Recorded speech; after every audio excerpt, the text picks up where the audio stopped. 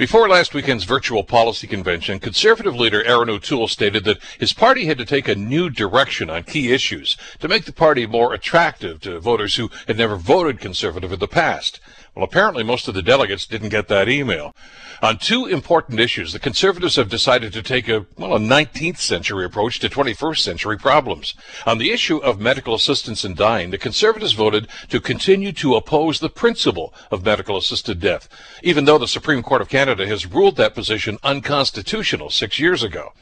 Nothing like reaffirming a policy position that the highest court in the land has ruled unconstitutional to try to attract new voters. But as incredulous as that vote was, their position on climate change is even more befuddling.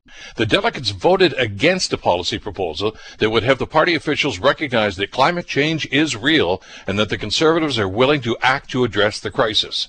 It's noteworthy, by the way, that the Conservative policy book already recognized the need to battle climate change, but this vote this past weekend simply validates the feeling of many critics that any mention of climate change by the Conservatives is really nothing more than lip service. Not only did the Conservatives ignore O'Toole's suggestions for modification on some of their hardline policies, they also seem to have forgotten that it's almost impossible to move forward politically if you keep looking in the rearview mirror. I'm Bill Kelly.